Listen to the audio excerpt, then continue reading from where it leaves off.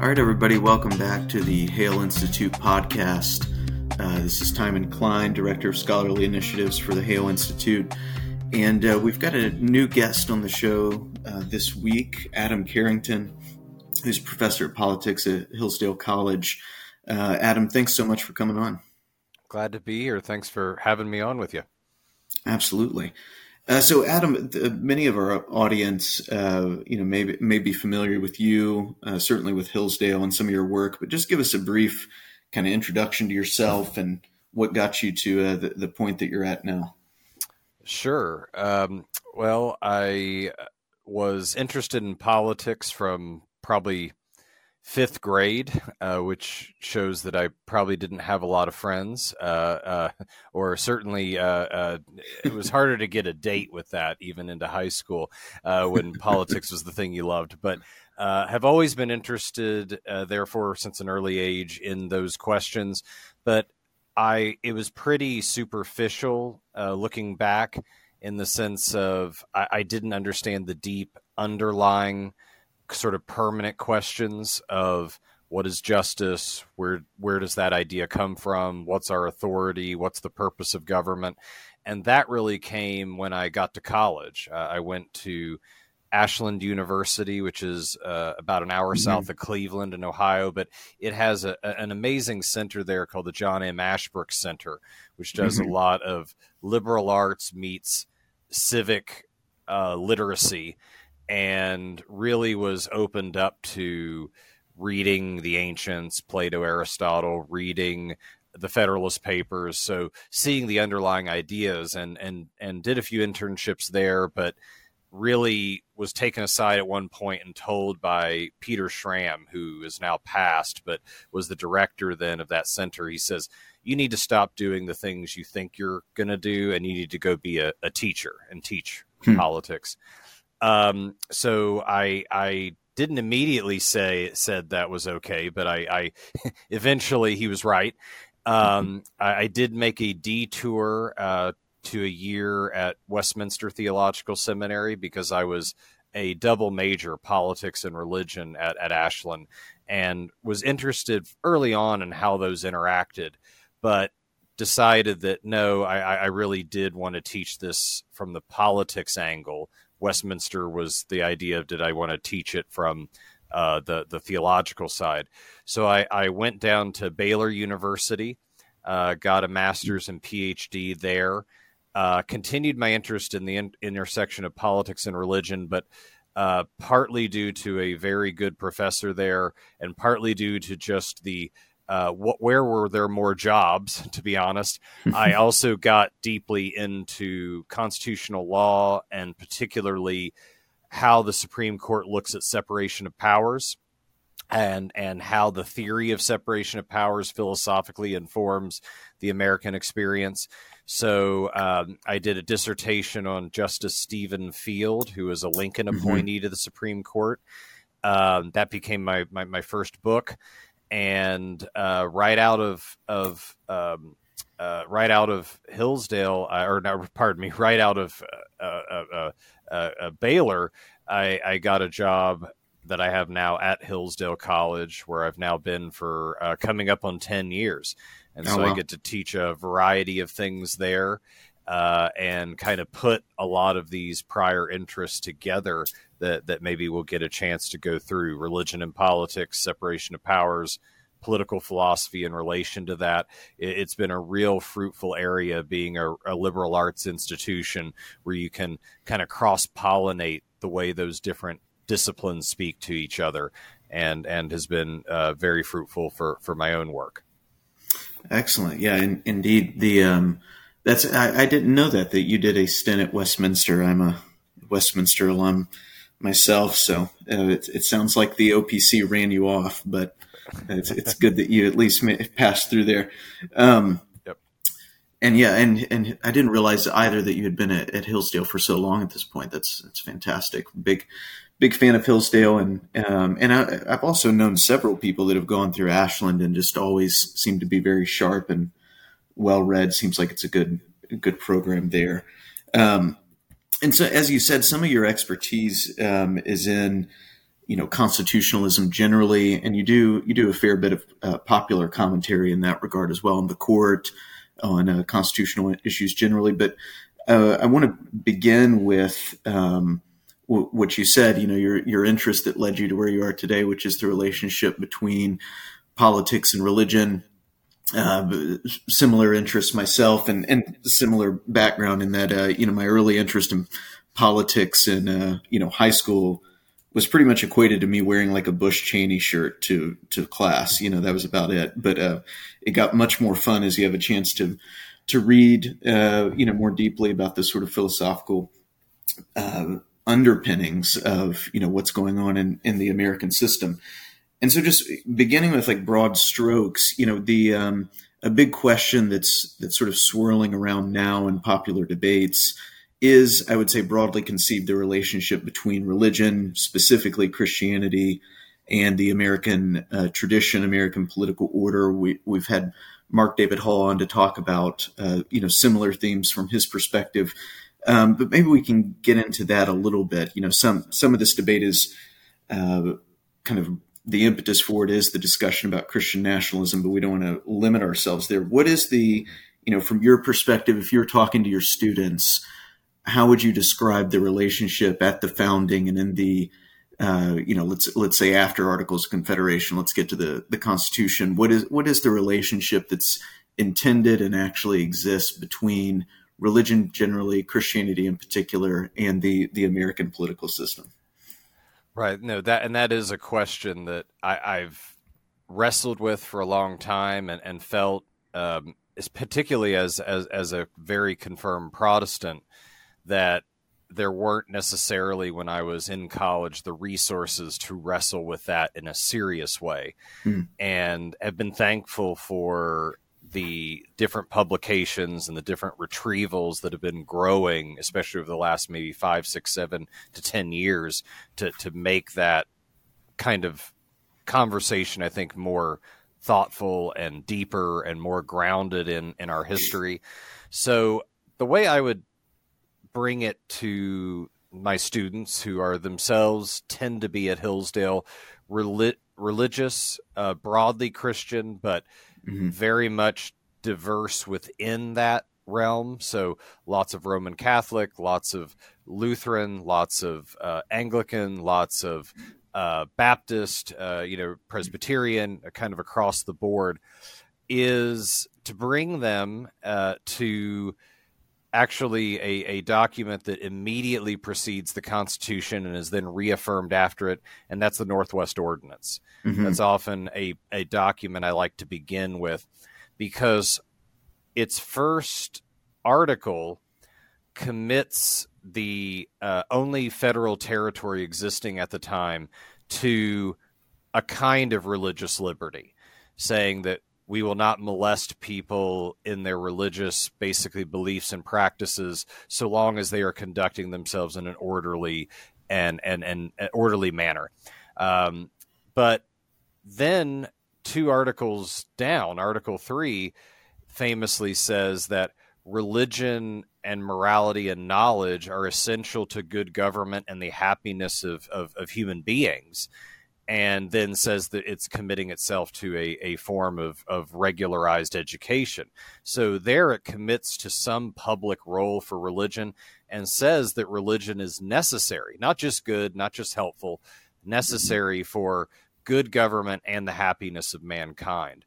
And so I say that kind of tension, I think, continues throughout American history, that we have committed ourselves to religion as a public good while committing ourselves to some kind of religious liberty that is well beyond what has been historically the case. And particularly, what I have to usually develop on that is that third article, the public role of religion. What does that look like? Because we have some that want to kind of reestablish medieval high Catholic Christendom, which I think is incompatible with America for a variety of reasons, some of which you've also written on. But at the same time, not take on kind of the libertarian view that exists here among some as well, of a kind of just religion being completely privatized. And that's where I think the issue of natural law, the issue of revealed, the role of revealed religion becomes very important as well. Scripture and how we appropriate in a biblical theological way what Scripture has to say. And so then we're able to get into, I don't want to drone on too long, so I want to see where you might want to take it, but into discussions about the role of the Ten Commandments and how the Decalogue interacts with natural law, but maybe even goes beyond it, and the role of how we get our concept of rights and those sorts of questions, and really how fundamentally linked to Christian language, but also underlying Christian concepts. Right. So you were talking about, this sort of tension. You began with the Northwest Ordinance between, a new, historically new mode, we could say, of religious liberty that begins to develop in the founding period and in the antebellum period, early republic period of the country. Some of this is intentional, some of it's organic, depending on which angle we're coming from. I guess stepping back a bit in your assessment of the, of this process and of the constitutional order that's founded, in 87 into 91, how do you use colonial kind of pre-founding data to inform, our interpretive approach to these things? Is that something that you emphasize, that you think has been, is there more or less continuity between the two? Yes, I think there is. It's certainly at least some level of continuity. I think that's part of the debate. But I'll tell you a couple things I do have my students read, and I try to always be pretty text-based in class. I don't like to just tell them, take my word for it, that this is going on, because you've just seen too many college professors at too many places utterly misrepresent things. And so I say, hold me accountable through the text. Like, I can give you greater context. But a couple things I'll give, for example, is I will give them John Winthrop, two things by him, the most famous being the model of Christian charity, but I think an understudied one that I'm sure you're familiar with is his little speech on liberty, where he really emphasizes the importance of liberty being right liberty being according to virtue, that virtue being understood according to the laws of God, and that kind of liberty is not libertinism, it's not license. And so I'll what I usually pair that with is a lesser known document, the Synod at Cambridge, which argues about sort of contra some other things going on at the time, argues for the some kind of enforcement of both tables of the Ten Commandments, and really makes not so much the church-state institutional divide, but the difference between the church being concerned with the internal, the soul, the conscience, and the magistrate being more concerned with the external, and particularly the actions one takes in relation to religion, to all 10 commandments, actually. So a lot of my students have had no exposure to that, even though that was pretty standard belief. If you're reading Calvin, if you're reading the other magisterial reformers. And so I really try to get them to see that, and then to ask, even in light of later developments, how do we see the connection between that view and ongoing ideas of religion? And I think you see, even after the First Amendment becomes part of the Constitution, you see laws against blasphemy, you see laws against profanity in the narrow sense, taking the Lord's name in vain. Mm-hmm. You see appeals to God's law as being underneath the law of that human beings themselves are making in the various states. So I think I try to show them that maybe the Puritans maybe don't live on an unvarnished form in the 19th century, but we do owe a significant debt to where we get our idea that a political community can be held together the way it is. Right. Yeah. This is a, and I love the Puritans and spend a lot of my time on them, but it's sort of this balance that has to be struck if you're trying to relate them to, their centuries later or a century and a half later progeny. One thing you can do in the late 19th, early 20th century is kind of the progressive take that you see in Henry Cabot Lodge, who gets a lot right, but he almost wants to make it, like this idea of religious liberty he's operating with then just sprung immediately from them, and give them all the credit. And then on the other hand, you could say you could err in the, to the other extreme. If I could say that even starts in the sort of romantic right. who give these great speeches like Daniel Webster and others. I think Webster maybe even gave a speech from Plymouth Rock, if I remember. I sorry, don't quote me on that. I'm trying to remember which big wig, right. which one of the big like wigs of New England did this, but which really kind of rethinks the Puritans in their image. Mm-hmm. And it's not that the image is utterly without evidence, but mm-hmm. that sort of Whiggish history that itself is kind of a precursor to progressive history, tries to kind of, I think, creatively appropriate the Puritans rather than maybe entirely faithfully do so. Right. Yeah, them as a, taken as a sort of conditioner of, the people of New England, and you can see vestiges of that is one thing, but then to sort of read back into them everything we want, it's probably more common today for people to demonize them, but for a while they were still venerable. Calvin Coolidge has that famous speech where he's like, everything in the Declaration is from Thomas Hooker. And you're like, okay, I don't know if that's quite the case. And you have evidence of their own time where they will kind of deny, forthrightly religious liberty, to, the Anabaptist or whatever. So it's more complicated than that, but I think I'm encouraged that at least more and more people are open to, considering the colonial background. But another, sort of interpretive aspect when we're looking at the Constitution is to consider, even at the time of the founding and for quite a while thereafter, a stronger sort of federalist model than we currently, I would say, operate under post-incorporation.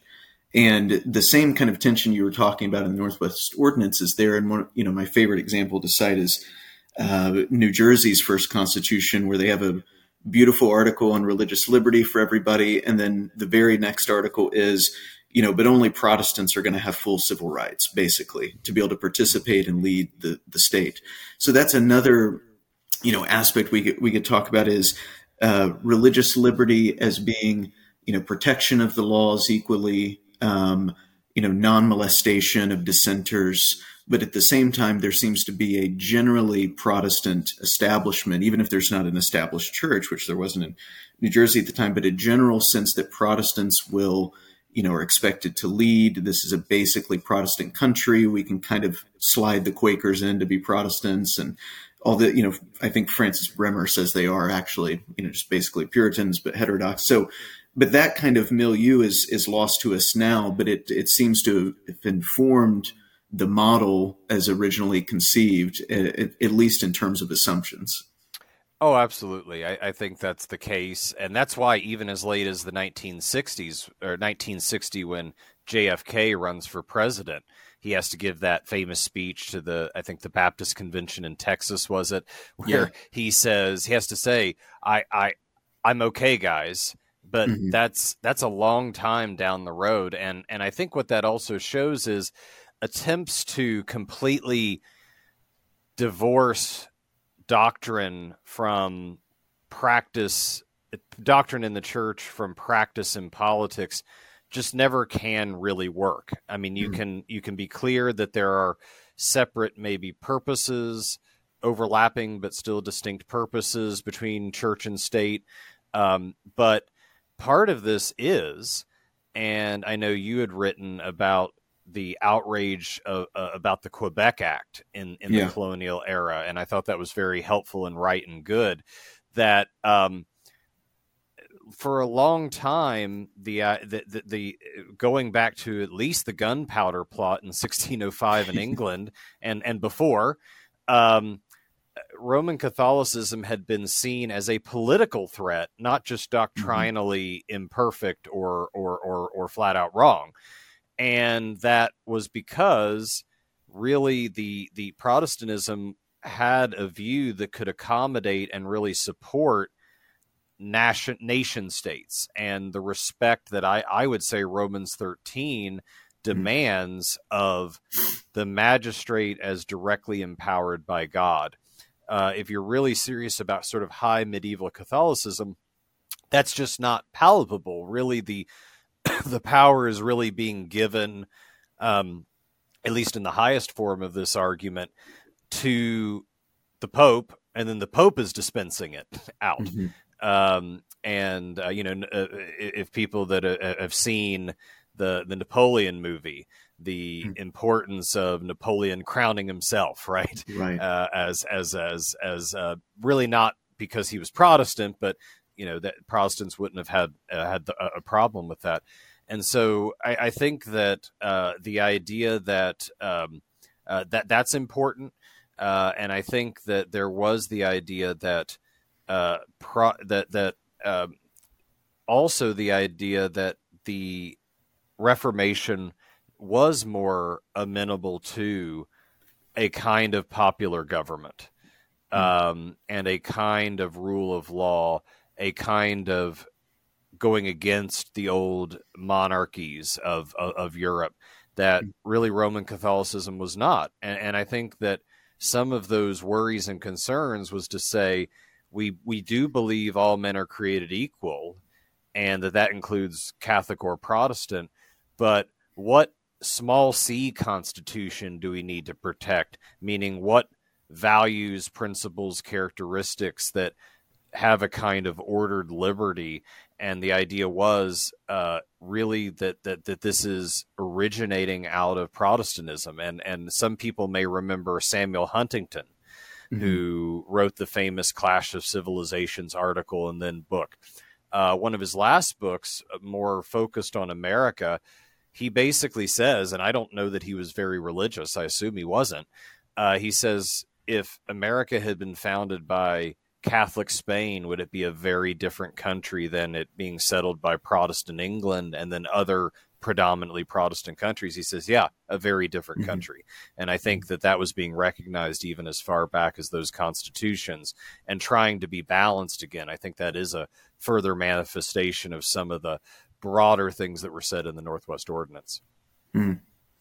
Yeah, I've done actually, I looked this up one time on for some reason. I was just curious, like on Westlaw and things, to try to see how often American courts have referenced Protestant reformers.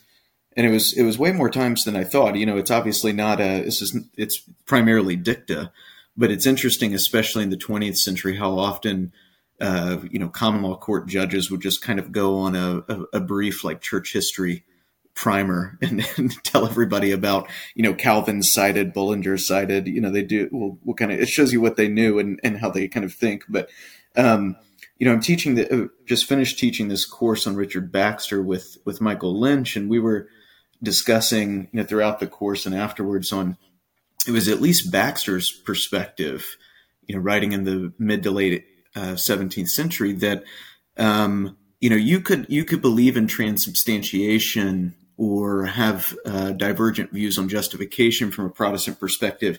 And he would say that doesn't make you a Romanist. It doesn't make you a papist.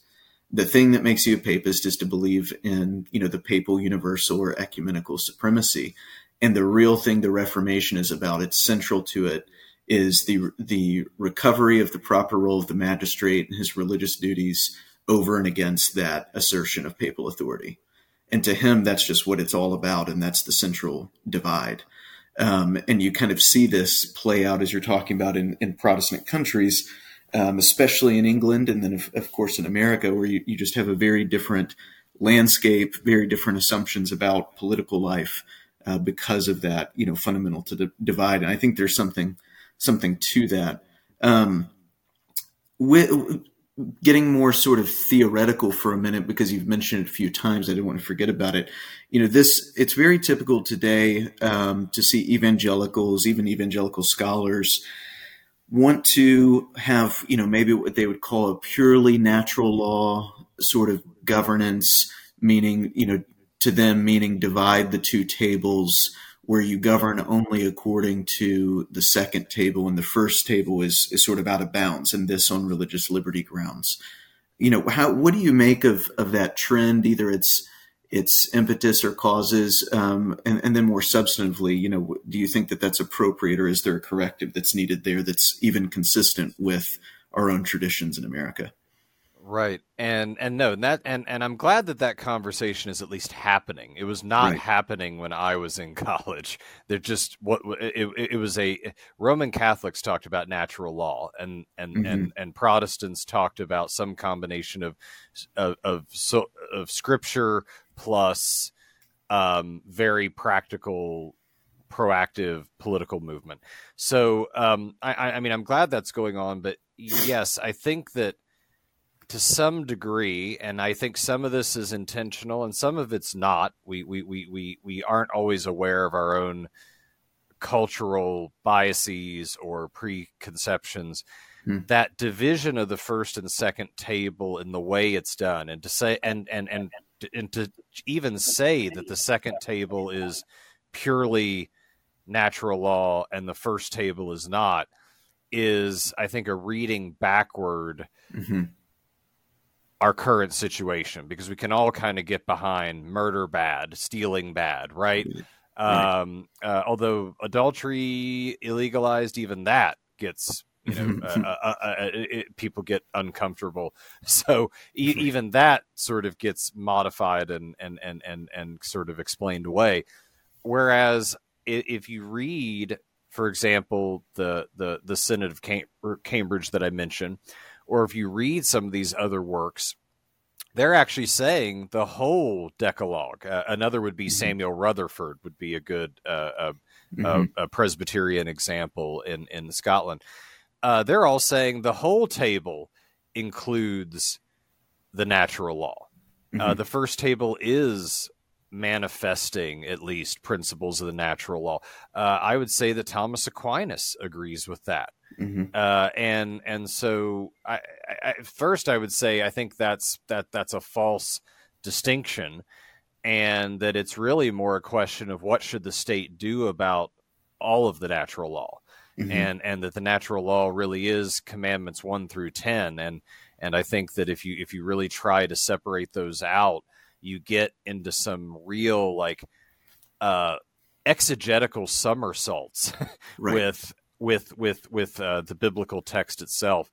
So first I would say they're all manifesting part of the natural law, but why are the 10 commandments there at all? Our understanding of who God is and who we are and what we owe to God and to each other has been greatly distorted by the fall. And we need Scripture to clarify and to build upon what the natural knowledge of God originally was for us. And so I think that to say that you can't bring Scripture to bear in public debates, you need to have a good biblical theology. How has revelation and God's relationship to his people unfolded, and how maybe, for example, dispensationalists, are we different than Israel, right? But at the same time, to try to reduce all public reasoning or arguments to a kind of God in the background, deistic reason alone, I think just doesn't comport with the scripture, doesn't comport with the Protestant tradition, and really smells more like John Rawls and his kind of, for those who are familiar with him, his overlapping consensus and some of these other things, just baptized slightly, baptized with a kind of background religiosity. Right. Yeah, couldn't agree more on that. And of course, the founders wouldn't. I don't think they would have categories for or understand what we're talking about. If you need to relegate certain source material to the sidelines in order to gain entrance to a public debate. I mean, Donald Lutz did all that work on even accepting sermons. How the Bible is cited more than any other source, during in the pamphlets and in the debates and these things. And of course you add back in the sermons and how ubiquitous that model of communication was. And it's just very different. I mean, clearly they wouldn't have been bothered, by this, but it also at the same time to go at the biblicist a bit, natural law, that tradition stretching back, to Aquinas. And you can see this in someone like James Wilson very easily and obviously. That tradition is also alive and well. I mean, it all goes together to them, and perhaps in our epistemology, given challenges over the past century or so, we've bifurcated the two too easily instead of recognizing their mutual dependence. I like to give. Oh, I'm sorry. Yeah, I like to give my students Psalm 19. Yeah. And how it opens with the heavens declare the glory of God, and then it turns around verse 6 or 7, I think it is, to the law of the Lord and the famous. By the way, the famous phrases in the King James that Lincoln quotes in the second inaugural. And so, I try. There are students that I think really wrestle with this, and some of them wrestle with it from I'm a 21st century kind of classical liberal American. And those who are, I'm a high medieval, let's party like it's 1299 kind of Catholic, and trying to say, hey, maybe look at this text in Scripture as a way of saying that you need to think that God reveals Himself in both ways, and as a Protestant, Scripture is ultimate, Scripture is primary. But to say that God reveals Himself in contradictory ways, or that He has not revealed Himself in both these ways, I think is actually not being faithful to Scripture itself or how the church has understood that witness, at least until, post Karl Barth or something along those lines. Yeah. Yeah. I think that has been, I'm trying to remember who wrote the, one of the sort of first volleys into this recovery of natural law tradition for Protestants, probably 20 years ago now. But makes the point, we can at least blame Barth. Maybe that's not exactly where it began, but certainly it was in full swing then to sort of, get rid of natural law or deny it from the Protestant perspective. Another, issue when you're talking about, the use of Scripture by Protestants that's kind of strange to me today is for people to then not only want to bifurcate natural law from Scripture as if the two don't reference each other or necessitate the other, but then also do the same thing with the Old and New Testament. And you'll kind of see a new, from my perspective, given the Protestant tradition, ignorance towards the Old Testament in terms of our political life, as if it can't say anything to us because we don't want to be theonomists. So therefore you don't use it as any sort of providing any advice or political models or anything like this. And you can only appeal to the New Testament, which, leaves you from their perspective to a few verses that get you little, if nowhere, in the way that they use them. So what's your, perspective to when you talk to students about the sort of using the whole counsel of God in our social and political and civic life to inform these things without saying we need to plop down Old Testament Israel and its judicial law right now for us to be just? Yeah, it's sort of political theology Marcionism, right? Exactly. I think that, and I think a number of Christians can have this problem more generally speaking too, but especially in the political realm. And I sort of, the way I tried to put it together, no, you can't just copy and paste the Mosaic Law into our statute books and you're done. I think that misunderstands, again, maybe the difference between systematic theology and biblical theology. That systematics is giving sort of abstracted final resolutions, whereas biblical theology is showing how there is an unfolding of revelation. And but I where I think there's a problem there among those who want to scuttle any political wisdom in the Old Testament. One is it's just historically bad if you respect the very church fathers, whether reformational, and I'd consider them church fathers too, of a certain sense, and going back to Augustine, it's not as we sometimes treat them as if they were dumb, that they didn't understand these nuances. But if you look at the Westminster Confession itself, it says that we're not to copy and paste the civil law. The judicial law, pardon me, is what it calls it. But it says we can follow it to the degree the general equity demands. And so I think the idea is there is lots of wisdom in the Old Testament law, because it was, yes, the application of the eternal and natural law and basically the law of God to a particular people and to a particular time, but it showcases what the underlying principles of justice that apply to all times and all peoples included. And I think that means you have to search the scriptures in the Old Testament to find what was particular to the application of the people of Israel and what was the underlying truth. But if you read Calvin and his biblical commentaries, if you read Luther, if you read all of the reformers, they're wrestling with it in that way. They're approaching with that nuance. And the other thing is the examples of kings. I don't know how you read the story of Rehoboam and the approach he took to the people of Israel and listening to the young men's advice to basically double down on tyranny rather than the old men's advice to approach with a sort of leniency and grace. And don't say you can't learn something about politics there. I don't see how you read Proverbs, which in many ways seems written to the son of Solomon potentially, and Rehoboam as a political ruler, and don't see wisdom there. And so, what you kind of asked this in the context of what I do with my students. I sometimes teach a 1 credit hour class on politics in the Bible, and we'll try to show that kind of dichotomy, or that kind of tension.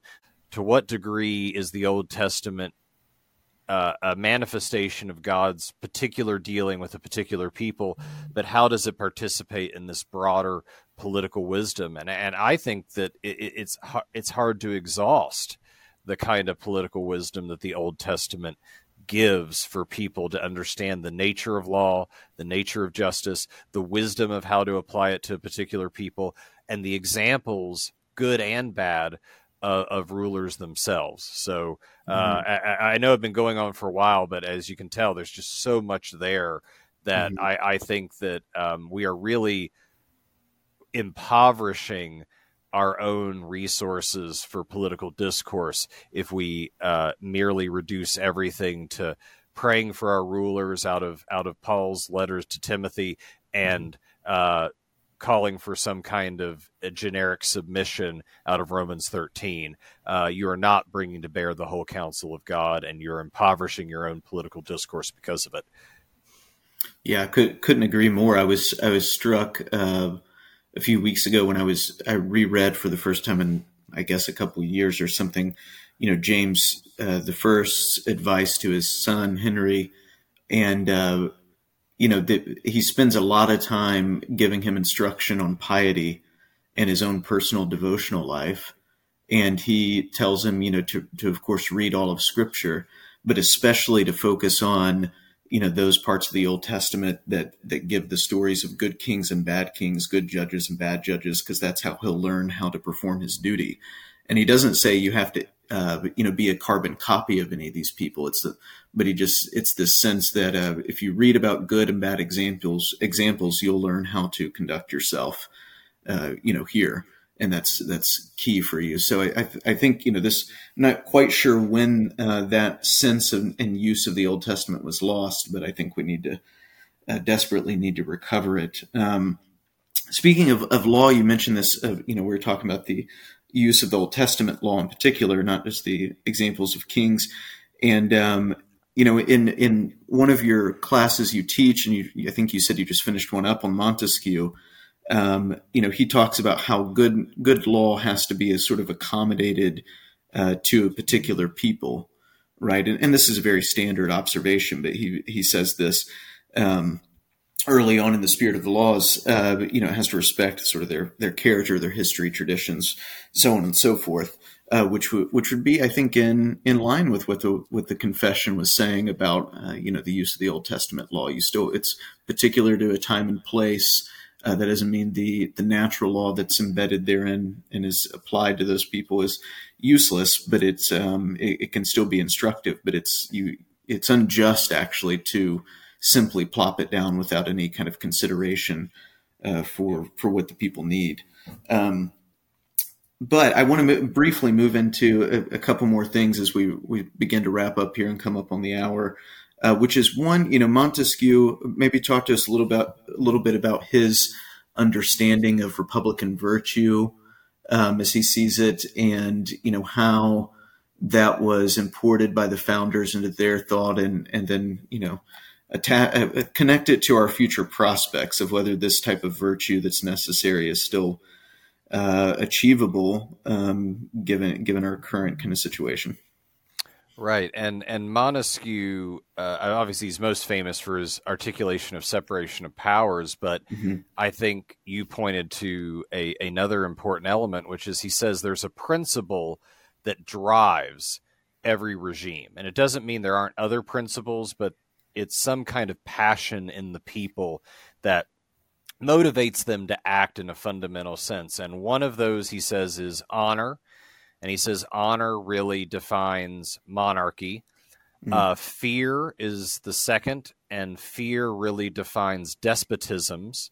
But then virtue, political virtue, he says, really defines the republican form of governments, which, by the way, interestingly, he doesn't have quite the classical division of those regimes. For him, republics are either democracies or aristocracies.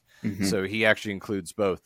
And he also says, by political virtue, I don't mean exactly the same thing as moral virtue. And that's often lost, enough that he wrote a preface right before he died, a new preface to the Spirit of the Law, saying, I've been misunderstood here to act as if monarchies have no virtue, moral virtue in them.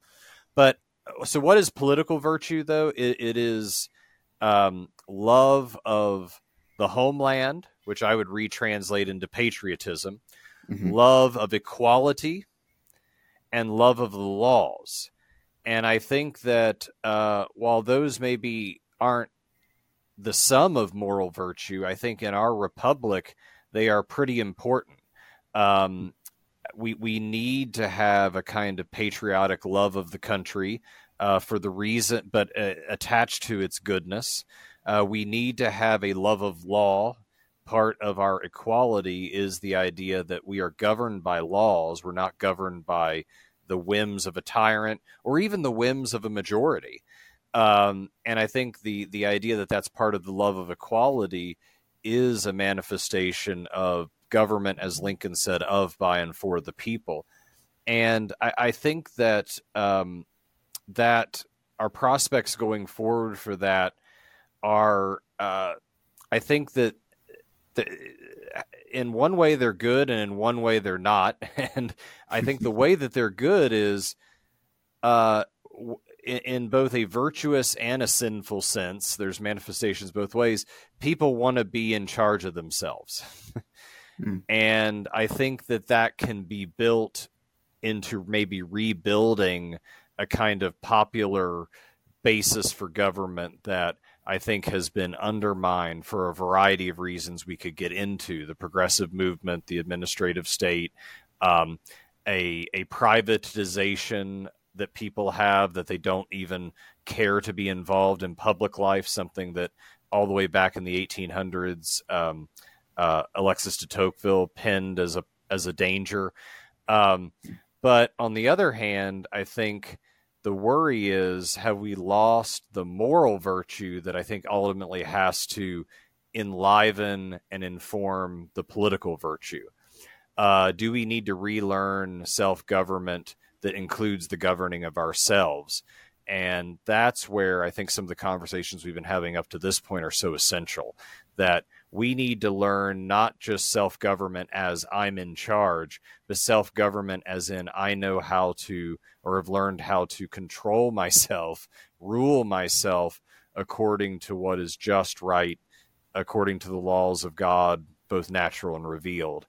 And that's where I think some of the increasing secularization, some of the increasing other bad elements of our society, we may still want to rule ourselves, but we need to be careful. Have we educated and conditioned ourselves to rule well if we have it, or take it back? Yeah, I'm struck by, in Aristotle's Politics, he says early, if you have he's talking about natural hierarchies and things in book 1, but he says, a constitutional form of government is possible. It's obviously a paraphrase, among equals, among people. So not only do you consider yourselves equals, but you're, in a broad sense, actually equally capable of working together within the polity for its governance. And it doesn't mean there won't be some people in a higher station, but it's essentially a practical accommodation to get things done. And so then the question is, do we still have a critical mass of people with sufficient moral and Republican virtue to be able to make a constitutional government, function? Because not only essentially are we equal, but also politically, in this sense, as our capabilities were equal, and we're able to kind of do this. And what you're, getting at is that's obvious, that has to be worked at, and it's not a passive thing that's just received. And I think the founders, wrote on this sufficiently and knew it as well. And that, we could talk for several more hours, I'm sure, about what's gone wrong in forms of our education and, child rearing, all these sorts of things that are not no longer conducive to producing those kinds of citizens. I mean, even, Benjamin Rush has like pretty harsh advice about what the republic should do with parents that, are not appropriately raising their kids and educating them.